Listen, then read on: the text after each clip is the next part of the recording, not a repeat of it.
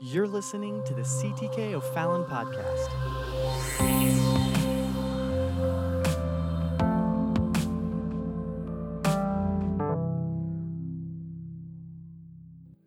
Exodus chapter number 13, and we'll be going to the New Living Translation, and I'm going to read 7 verses of Scripture here while we're standing, and then we'll be seated. And we want the Lord to have His way this morning. How many are thankful for the Spirit of the Lord that's here today? Amen. Go with me, Exodus chapter 13. If you don't have this, you can see it on the screen. So Moses said to the people, "This is a day to remember forever. The day you left Egypt, the place of your slavery. Today, the Lord has brought you out by the power of His mighty hand. Remember, eat no food containing yeast on this day in early spring. In the month of Abib, you have been set free." Now I'm going to take my text from verse 5. He says, "You must celebrate this event. In this month, each year, after the Lord brings you into the land of the Canaanites, the Hittites, Amorites, Hivites, Jebusites, He swore to your ancestors that He would give you this land, a land flowing with milk and honey. For 7 days the bread you eat must be made without yeast. Then on the 7th celebrate a feast to the Lord. Eat bread without yeast during those 7 days. In fact, there must be no yeast bread or any yeast at all found within the borders of your land during this time." And then watch verse 8. "On the 7th day, you must," everybody say must. There's that word again. "You must explain to your children, I am celebrating what the Lord did for me when I left Egypt. This annual festival will be a visible sign to you like a mark branded on your hand or your forehead. Let it remind you always to recite this teaching of the Lord. With a strong hand, the Lord rescued you from Egypt. So observe the decree of this festival at the appointed time each year." This is the final part of our 4-week deliverance series, and this week I bring to you that deliverance must be celebrated. Deliverance must be celebrated. God didn't say it was an option. He said it's a must. It's a have to. It's not an ought to, it's a shall. Amen. It must be celebrated. I'm glad that today I can celebrate, amen, together with you, the deliverance of the Lord. Can we put our hands together? Hallelujah, and thank the Lord today. God, I thank you. Thank you for your power, your grace, your mercy, your love, God, that has set us free. Lord, let your word be anointed to our heart today. In Jesus' name we pray. And somebody say, in Jesus' name. Amen. God bless you this morning as you are seated. Deliverance must be celebrated. We're on the finale, the final week of a 4-week sermon series called Deliverance from Bondage to Blessing.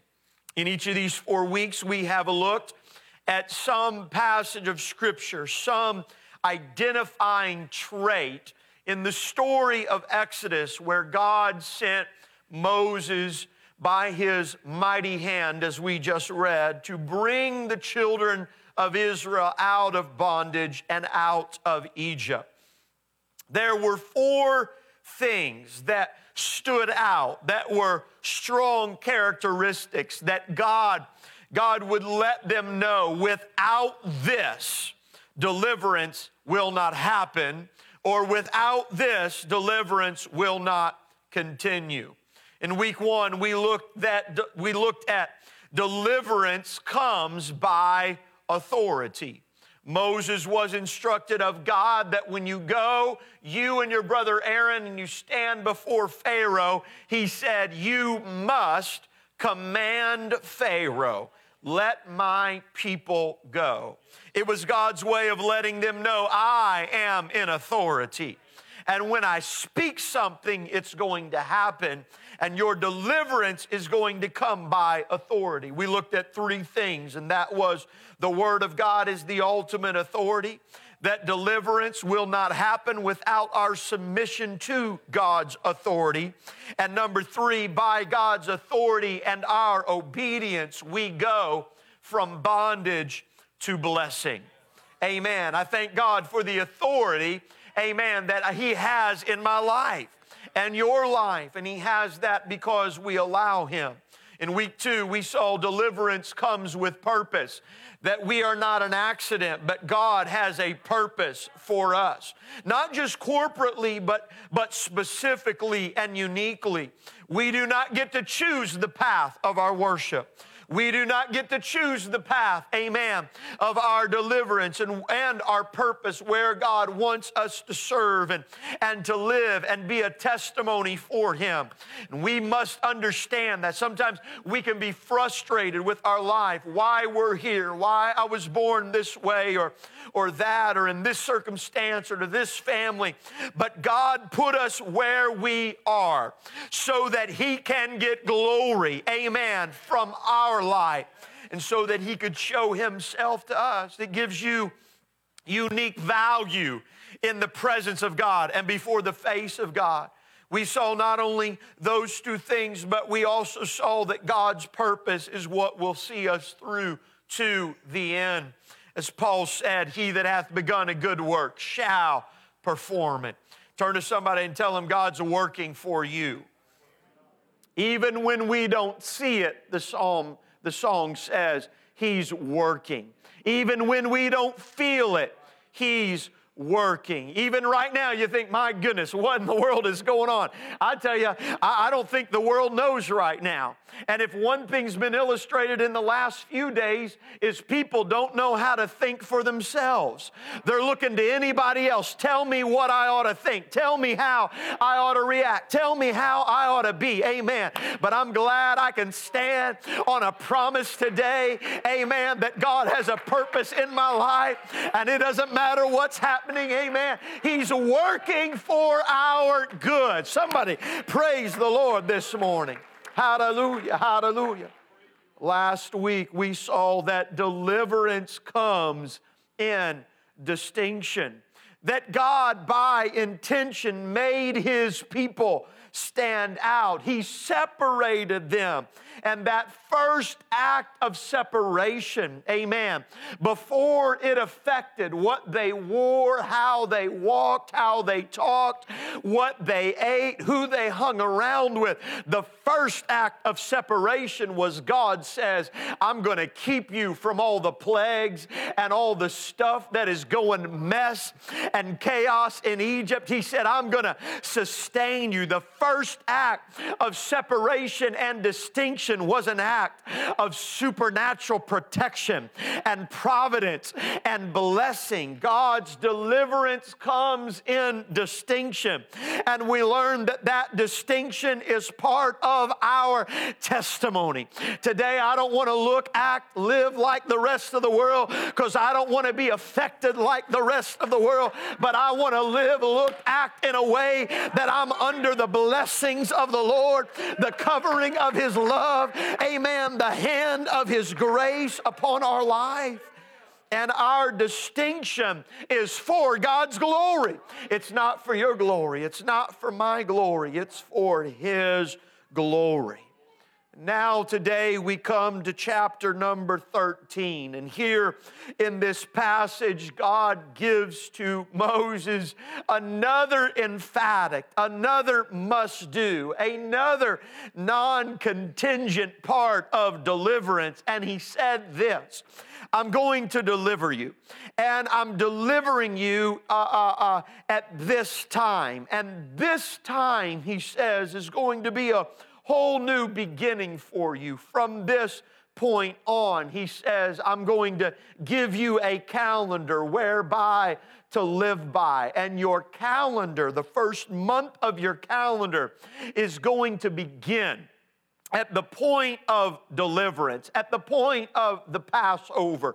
Your annual year will start every year at the point of deliverance. And then every year on this month, you will commemorate it. You will celebrate it. And he tells them this: you must celebrate this event. Amen. He said, when you go out of here, it's the start of everything in your life. Every measure of your life, every appointment in your life is going to be measured by this. And as it cycles around another year, God says, I'm requiring you to celebrate it. You are to have a feast every year at this time. When it rolls back around, every single year, you're going to get together, and there was and you might say strict instructions on how they were to observe the feast. There was the clearing out of the leaven. If you think you've gone into extra mode about sanitizing in the last few days, this was something that would impact their home. They would go through, and they would, every corner, every little nook in the house, they would clean everything out. They would go through with such care and precaution to remove every bit of leaven out of that house. They would observe the feast for 7 days, but it started way before the feast. They started preparation, and they started preparing. Can you imagine going through trying to make sure there's not one speck, 1 ounce? It was like cleaning your house after a virus. In a pandemic, you're going through, you're not leaving anything untouched. You're pulling everything out. It would disrupt their life. It would cause everything to come to a pause, and this would be the focus. And once they could assure themselves it was out, they would celebrate the feast. And for those 7 days, they'd eat unleavened bread. And then on that 7th day, it would be a feasting in the truest sense of the word, a celebration where they came together. And on that 7th day, they had to bring their children around, and they had to tell them, this is why we did all of this. This is why we went through and we cleaned the house and we got everything taken care of. And this is why we've been eating this way. And this is why now we're able to feast this way, because at this time, God delivered us. God brought us out. He said every single year, it doesn't matter what comes up, it doesn't matter what goes on, you must celebrate this event. Every year, he was speaking to that generation. All generations that would follow, even today, still, we commemorate, amen, the Passover, amen, in its fulfilled sense. And that is Jesus Christ, amen, the perfect Lamb that came down, amen, died on a cross, was buried 3 days, and then he rose again, amen. Every year it rolls around, and we commemorate it, and we celebrate it again, and we bring our children in, and we tell them this is why we do this. This is why we clean the house, and this is why we eat this way, and this is why, because there was a day that we were not free. There was a moment, amen, that we were steeped in sin, but God, in His power and His mercy and His love, reached down and He saved us. Can I tell you, God does not want you to live in the memory of your bondage. God does not want you to live under the burdens of past pain. But God says, I want you to celebrate every deliverance, every healing, every freedom. I'm here to tell you the devil is a liar. Look what the Lord has done. Hallelujah, hallelujah, hallelujah. We used to sing an old song. Look what the Lord has done. Look what the Lord has done. He healed my body. He touched my mind. He saved me just in time. Come on, anybody been saved just in time? Come on, some of you, if it had gone much longer, you wouldn't have been here, but God found you at the right moment, at the right place, at the right time. Come on, some of you at the end of your rope, proverbially speaking, and some literally speaking, amen. But God stepped in, and that's why we're here today.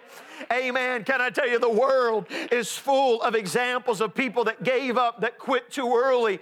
Amen. Graves are filled with people that the enemy got a hold of. But we're here today, and it's cause for celebration. It's cause, amen, for thanksgiving. It's cause for reflection, amen, and praising the name of the Lord. You see, there's a reality here, and that's this, that what isn't celebrated will be lost. Go with me to Psalm chapter number 78. I turn in Psalm chapter number 78, and here the psalmist writes about this Exodus story, a narrative that we're talking about. And here we see that even in the wilderness, when they failed to remember and celebrate what God did, there was tragic things that took place. We don't have time to read the whole chapter, so I take you just to verse 41, and here is an interesting passage of Scripture because it's the only place that testifies to this. It says, "Yea, they turned back and tempted God and limited the Holy One of Israel." You mean, God, I can limit you? You mean the God that has no limit to power can be limited by man? You mean the God that is omniscient, that is all-powerful, that knows everything, that, amen, there is nothing that God cannot do, can be limited by mere humanity, by mere creation? How did they limit God? The next verse gives us the testimony. Here's how they limited God. They remembered not His hand, nor the day when He delivered them from the enemy. Verse 56 says, they tempted and provoked the Most High and kept not His testimonies, but turned back and dealt unfaithfully.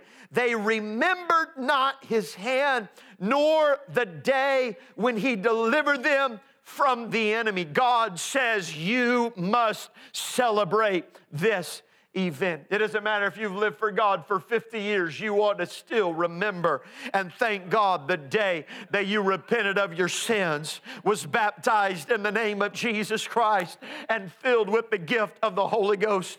It's marked in my calendar every year. My iPhone knows, amen, October the 14th, 1988. I'll never forget the day that I was baptized in Jesus' name and filled with the baptism of the Holy Spirit, evidence by speaking in other tongues. I thank God for that. Have I always lived right? Have I always been perfect after that? No, but I've always been able to go back and thank God for what He's done in my life and what He did in my life. We must celebrate what God has done for us, or we will lose it. We will forget, amen, the power of God in our life. I call you into memory right now. If God has ever carried you through a dark night, if God has ever taken you through a storm, if God has ever walked you through, amen, waters that didn't seem like they would part, but miraculously He brought you through. If God has ever brought you through a fiery furnace, amen, you ought to look back and thank God for that. You ought to thank God because it's those things, amen, that leverage the power of God in our life today. Look at Psalm chapter number 63. We go to Psalm 63 here. And here's what the psalmist says in Psalm chapter number 63 and verse 3. He says, because thy loving kindness is better than life, my lips shall praise thee. Let me tell you, when praise stops coming from your mouth is after you start dwelling on the Lord, after you start thinking on the Lord. If you'll stop thinking on His loving kindness, if the enemy can get you to stop thinking about His goodness, he can shut your mouth. Hear me today. He can shut your mouth. That's why I said in the next few days as we're in our homes and not going out, and so many things have shut down and we're there. We have to be diligent. We have to walk circumspect, as the Bible tells us. We've got to be careful, amen, that we don't just sit our brain down in front of something and let the world tell us what's funny and how to think and all of this stuff and just ingest that. Now, don't get me wrong. I'm not preaching against the technology and all those things. I get all that. I'm a part of that. I do all of that. But be careful that you're just not mindlessly scrolling on social media, living your life vicariously through everybody else, because if the enemy can get you to stop thinking about what God has done for you, he can shut your mouth in worship and he can shut your mouth in praise. Sister Tammy, I thank you. Wednesday night we had just an awesome time here with Brother and Sister Cox and the Lettners here. We're talking about different things. And this week there's going to be some more exciting things. I'm excited about that. But there was a question that came across and you answered it. I would have never thought in my mind to answer it the way you did. I felt like, man, I took this. Maybe it's just for me. And the question was, one of the questions was, my spouse works so much and I don't feel like I get much. And when they come home, all I get is the leftovers. And you said, you ought to thank God for the leftovers. You got to thank God for the leftovers. Thank God for what He has given you. That perspective there, man, that's where gratitude will take you right there. That's where gratitude will take you. Be careful that you don't fall prey, amen, to the illusion, amen, as you're looking around the rest of the world to think, man, everybody's got it better than me. Everybody else is nicer than me, and everybody else's home is better than me. You know they cut all the mess and all the dirty laundry out of that photo before they posted it on Facebook. And they're showing their best foot there. And you scroll thinking, man, here I am. Man, I'm miserable. Man, I'm a failure. And you start thinking of all this stuff. Can I tell you, don't let the enemy get inside of your mind. Amen. Thank God for every good thing that He's done. Hey, we're not going out to eat. We're not eating a fancy place. We may just be eating leftovers. But when you sit that on the table, you don't eat that without praying, God, I'm thanking you today for the leftovers.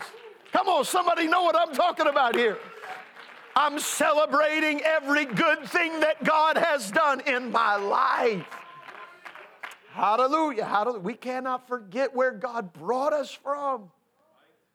Man, it's so easy to start thinking, oh, look at my life. And then when you remember back where God brought you from, if it had not been for the Lord who was on our side. Man, I'm going to tell you, I'm so blessed in my life. I'm so blessed. You're so blessed in your life. We all have stories and testimonies of things we could go back and see where if you had come down, if you had just been like everybody else in your family before, you look at the mess maybe where you would be. I don't know your family history. I don't know your family heritage. Amen. But I had no heritage until my family met the Lord and God changed us and God saved us and God brought us back together. What isn't celebrated will be lost. God said this. He said to them, He said, the month of Abib, that's the Hebrew word for their first month of the year. Later on, sometimes you'll hear that word called Nisan. That was the Babylonian term when they're in Babylon and they're celebrating the Passover. The Babylonian word is Nisan, but it's the same month. And this is the first place in Scripture where we see God giving them commandments about calendar. God tells them, God gives to the Hebrews, He gives them a calendar. It's set by the moon. It's set by the things that God had created. It's not some arbitrary calendar. Today we operate on the Gregorian calendar, which is man's calculation. But before that, there was just people, every kingdom, every nation had its own sort of calendar. And so God gives the Hebrews their unique identifying system by giving them a calendar, a measure of time, a measure of their time. And God tells them this. He says, this is the first month of your year. This is to be celebrated in the first month. You're going to start your year on the 14th of Abib. This is going to be the Passover. It was to be the new moon. It was on that night that there would be no moon, that you would just see a star-lit sky. And wow, the wonder of that. God would remind them that at this point, 14 days into the first year, that's going to be the day of the Passover, and you're going to celebrate it. Your year, your measure of your life is going to be measured by the day that I delivered you. Hear me. The measure of your life is not in the successes you've achieved. It's not in the accomplishments you made. But God says the measure of your life starts on the moment and the day that I deliver you. Your life is now set in time by the day of deliverance. Can I tell you, that's why the most important thing in our life is being right with God, is being delivered and staying set free. Amen. Walking out of sin and staying out of sin. Living in the liberty that God has given us. He said, this is how you're going to set your life. This is how you're going to measure your life. Can I tell you, too many people in this world, we're measuring our life on the wrong thing, so to speak. We're measuring our life by what people tell us. We're measuring our life by other things that go on. We're measuring our life, amen, by what the world projects on us, by what we compare or what we think. And God says, no, I'm going to measure your life, amen, by the day of deliverance. Can I tell you, amen, my life may have been something, amen, but it doesn't matter, because all that matters to me is the day that I am delivered and set free. And it doesn't matter if you were 8 years old, if you were 18 years old, or if you were 80 years old. It doesn't matter if you were 108 years old. Amen.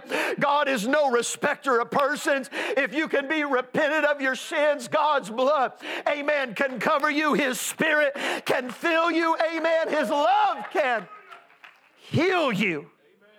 That's how you measure your life.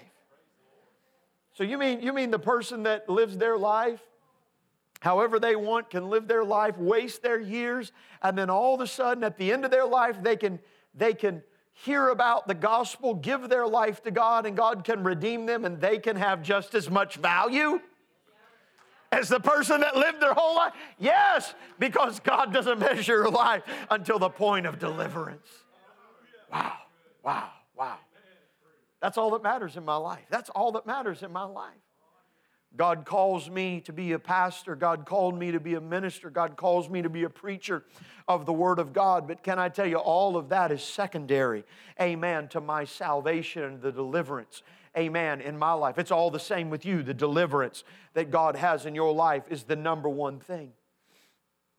And there's good news here, because God, in His providence, in His wisdom, in His knowing, in His love, gave them, I should say, an opportunity. What if you're sick on Passover? What if you're traveling? What if you're attending a funeral? What if you're taking care of business and something happens? What if they shut down the ports? What if there is no caravan to get back to Israel or Jerusalem to observe the Passover on that first month? What if I can't make it? God says, here's how important it is for you to celebrate it. If you cannot celebrate it on the first month, most people don't always realize. God told them in Numbers chapter 9, 10, and 11, He said, you can celebrate it on the following month. You're going to come back on the following month. God saw it's so important that He even gave them makeup days for rainouts, for sick leaves, and for COVID-19 crisis. God said, you may not be able to make it to church when you wanted to. You may not be able to make it to church when it's appointed. But if you don't make it there, don't you just write it off. Don't you just say, I can't do it. Don't worry about it. I'm going to leave it there. He said, no, I'm going to give you another time, because you've got to celebrate it. You've got to have it. Hallelujah. I'm going to tell you, anybody remember back in the days being snowed in? That wasn't that long ago, right? And I remember being a kid in our house, our old house on Hoyt Avenue in Indianapolis, 4410 Hoyt. Man, it had these metal windows that they were just fly catchers. They didn't really catch the weather or the wind. And in the winter, I remember one cold winter, it was so cold, we got all the blankets we could. Anybody ever do this? And you pin them up, nail them up over all the windows. Makes it real dark in the house. Y'all know what I'm talking about. Man, I remember it was so bitter cold that year. We had some friends visiting us that season. We got all snowed in together. And we had this we lived in this house wasn't that big, and we had 2 families of 4. It was only supposed to be a night, but we got snowed in. And it ended up being several days, and they canceled church, and we couldn't make it to church. This is back in the 80s, and we couldn't get there. And so I remember, I'll never forget, that I'll always remember that morning we gathered around the living room. People pulled up chairs. We sat on the floor. My dad had a guitar, and bless his heart, I don't know if you're watching today, Dad, but you really couldn't play the guitar that well, but you knew about 2 or 3 chords.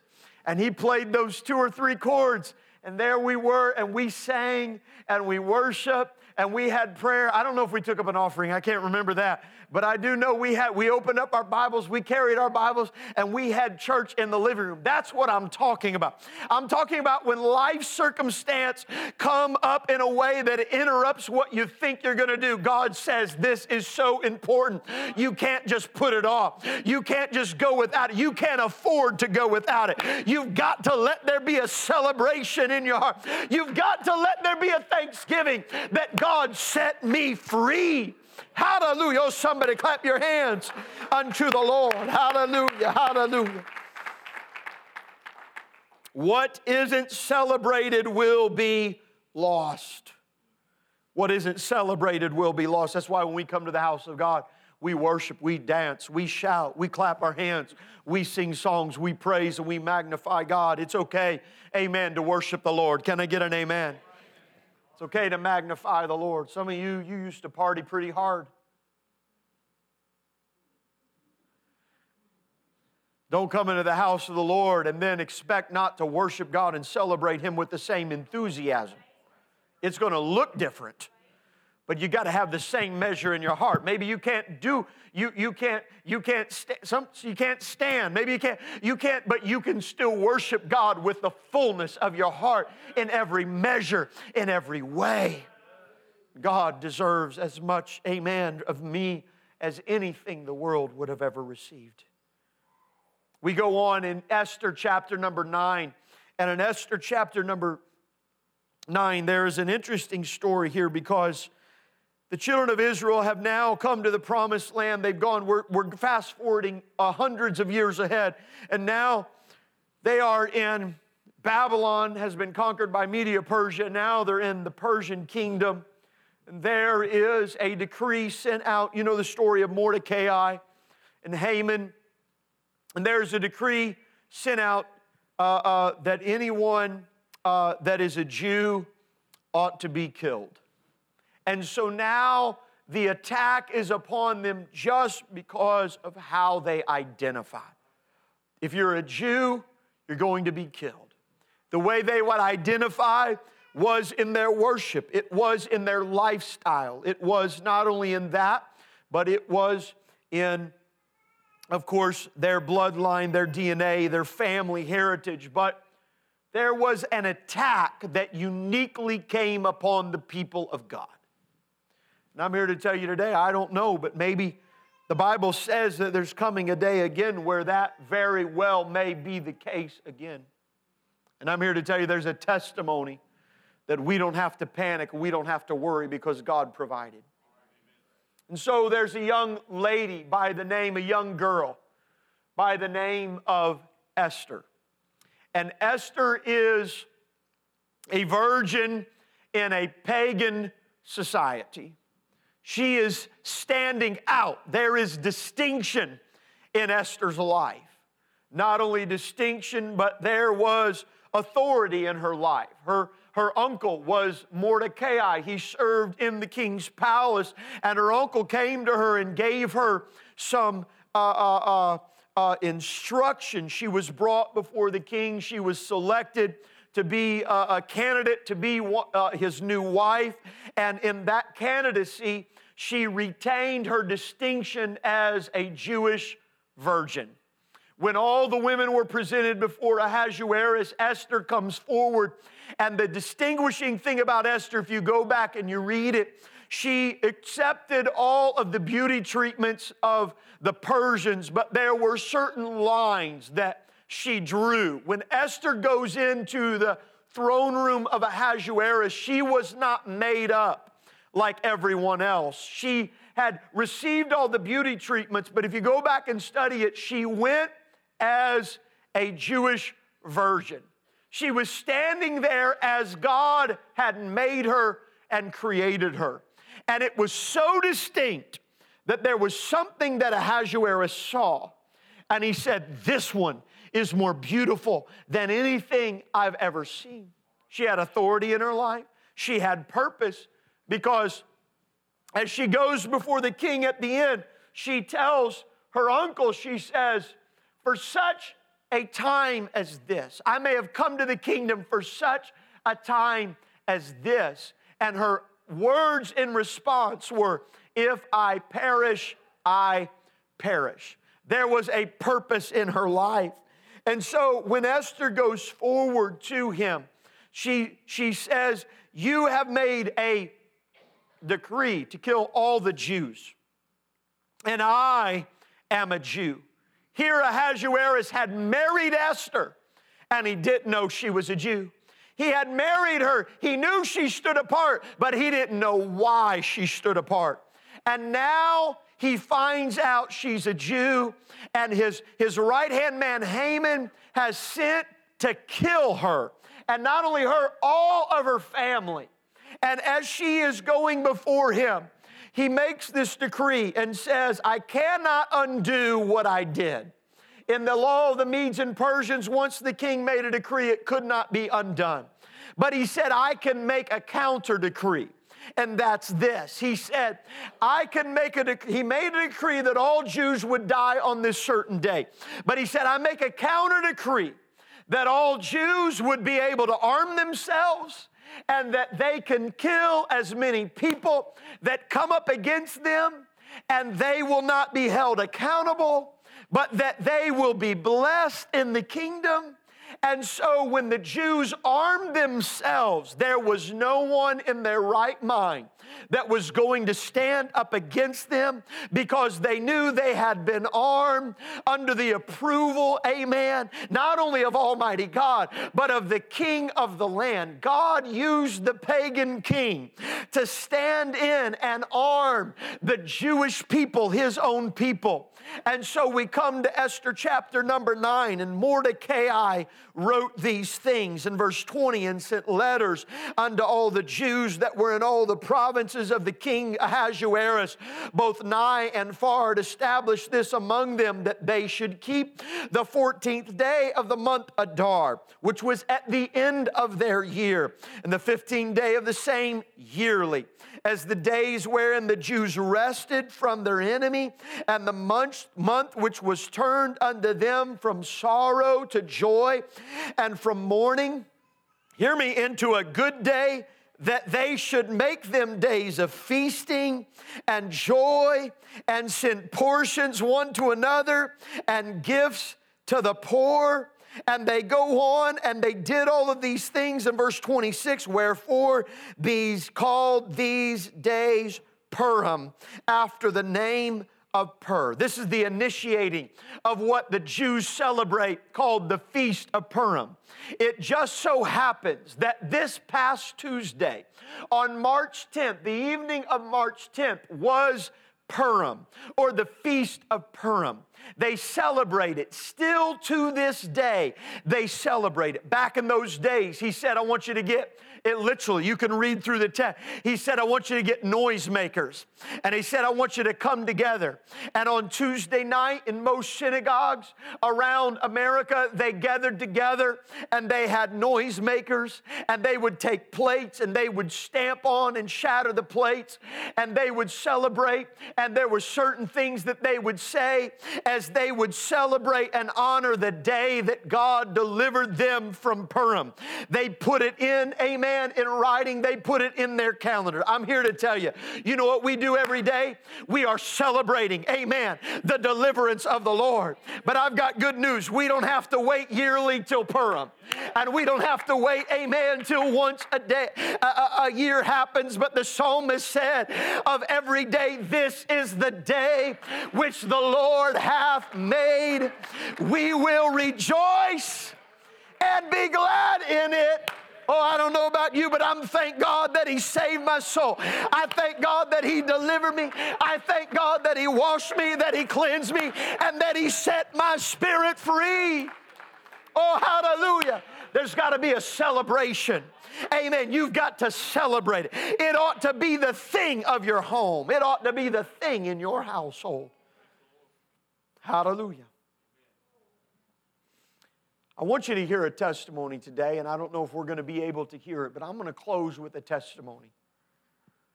We're going to try to get this up on the screen. Maybe some of you have seen it. It's from a few years ago. Sister Vannie Marshall gives an incredible testimony. She was, well, I'll let her tell your testimony if we can get that. Are we ready to go? The one who is eternally the same. There is no other name. Worship the Lord, the one who said, I am the great I am. He is the one who made the common man His friend. There is no other name. Let every tongue proclaim and sing the name of Jesus. Let's magnify and praise the name of Jesus. No other name but Jesus. There's power in the precious name of Jesus. Jesus, Messiah, King of kings and Lord of lords. Jesus.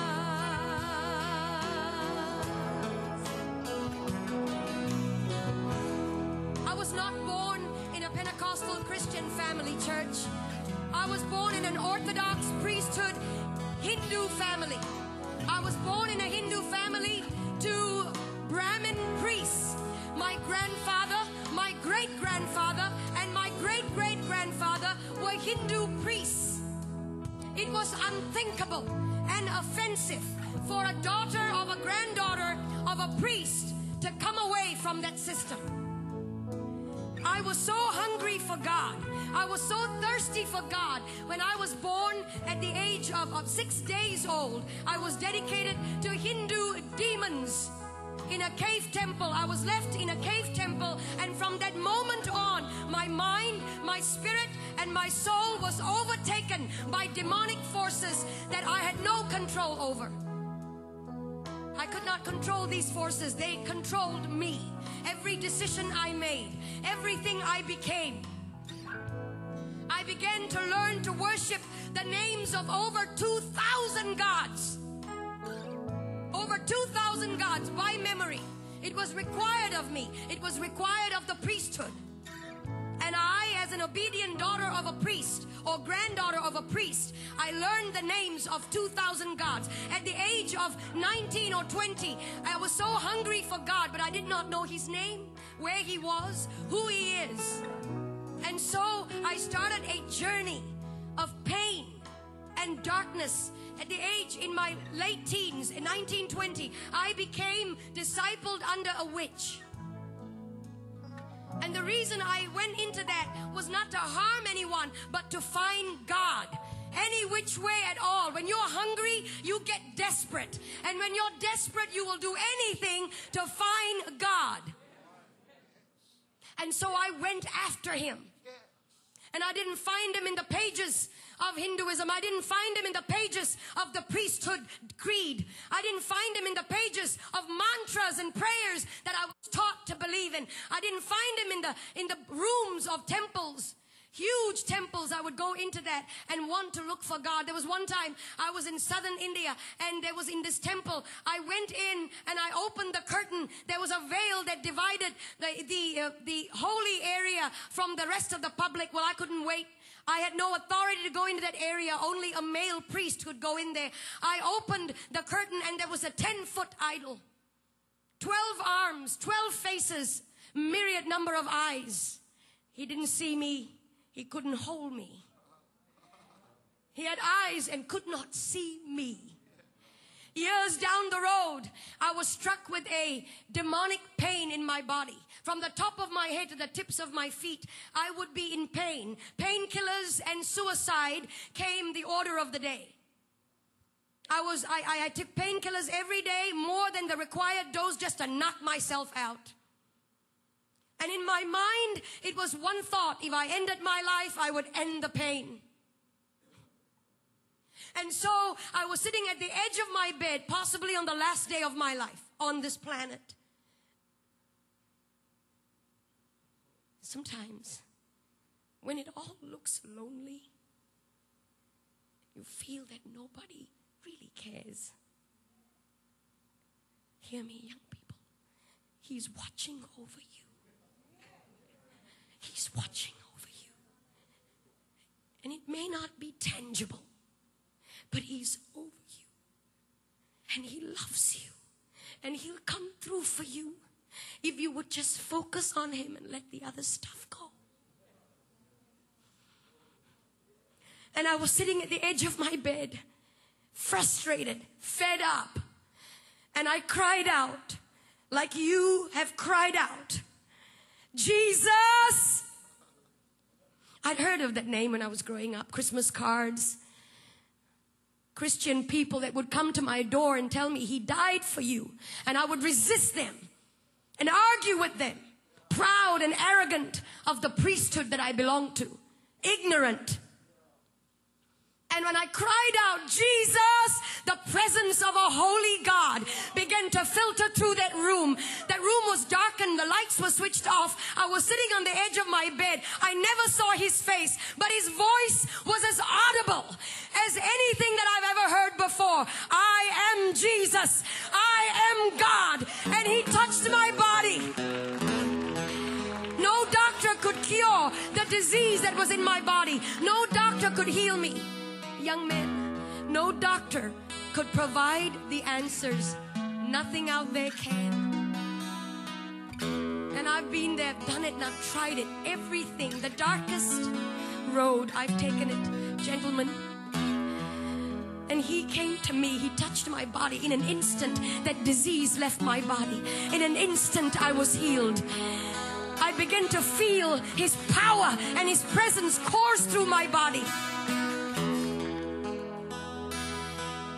And then I went into this tiny church, about 50 people, and somebody up in front there looked a bit like this platform, and somebody up on this was talking about going into the water. That if you're baptized, you become a new creature. Well, I didn't understand that either. I was wondering how water can make such a big difference. What's the big deal? We take showers every day. I went up to this preacher man and I said, will you put me in this water? Because everything and anything He wants me to do, I'm ready to do it. He has set me free. He has healed me. Anything and everything. No matter the price. No matter. And so they put me in that water. When I came out, legions of demonic influences broke free from me. And I was set free, church. And today, depression is going to go. Heart disease is going to flee. Jesus is in this house. Come on, if that's your testimony. Come on, if you're thankful for a testimony. Here. And if you could shout unto Come on, God, has say, God Jesus. set you free? Shout, Come on, Jesus. has He delivered you? Come on, there's something we've got to celebrate about today. Come on, in this place, I give an altar call this morning. Come on, God said, deliverance is yours, but it must be celebrated. Come on, I don't want to go a day without thanking the Lord for the ways He set me free. Come on, depression has no hold on us. Fear has no hold on us. Come on, His mercy and grace is here. Come on, God can heal you right here this morning. God can touch you right where you're sitting at your house today. Come on, God can fill you with His promise and His Spirit today. Come on, there's no other name but the name of Jesus. Come on, there's no other reason to live but the name of Jesus. Come on, there's no other meaning of life but the day He delivered us. Come on, it's how I measure my life. It's every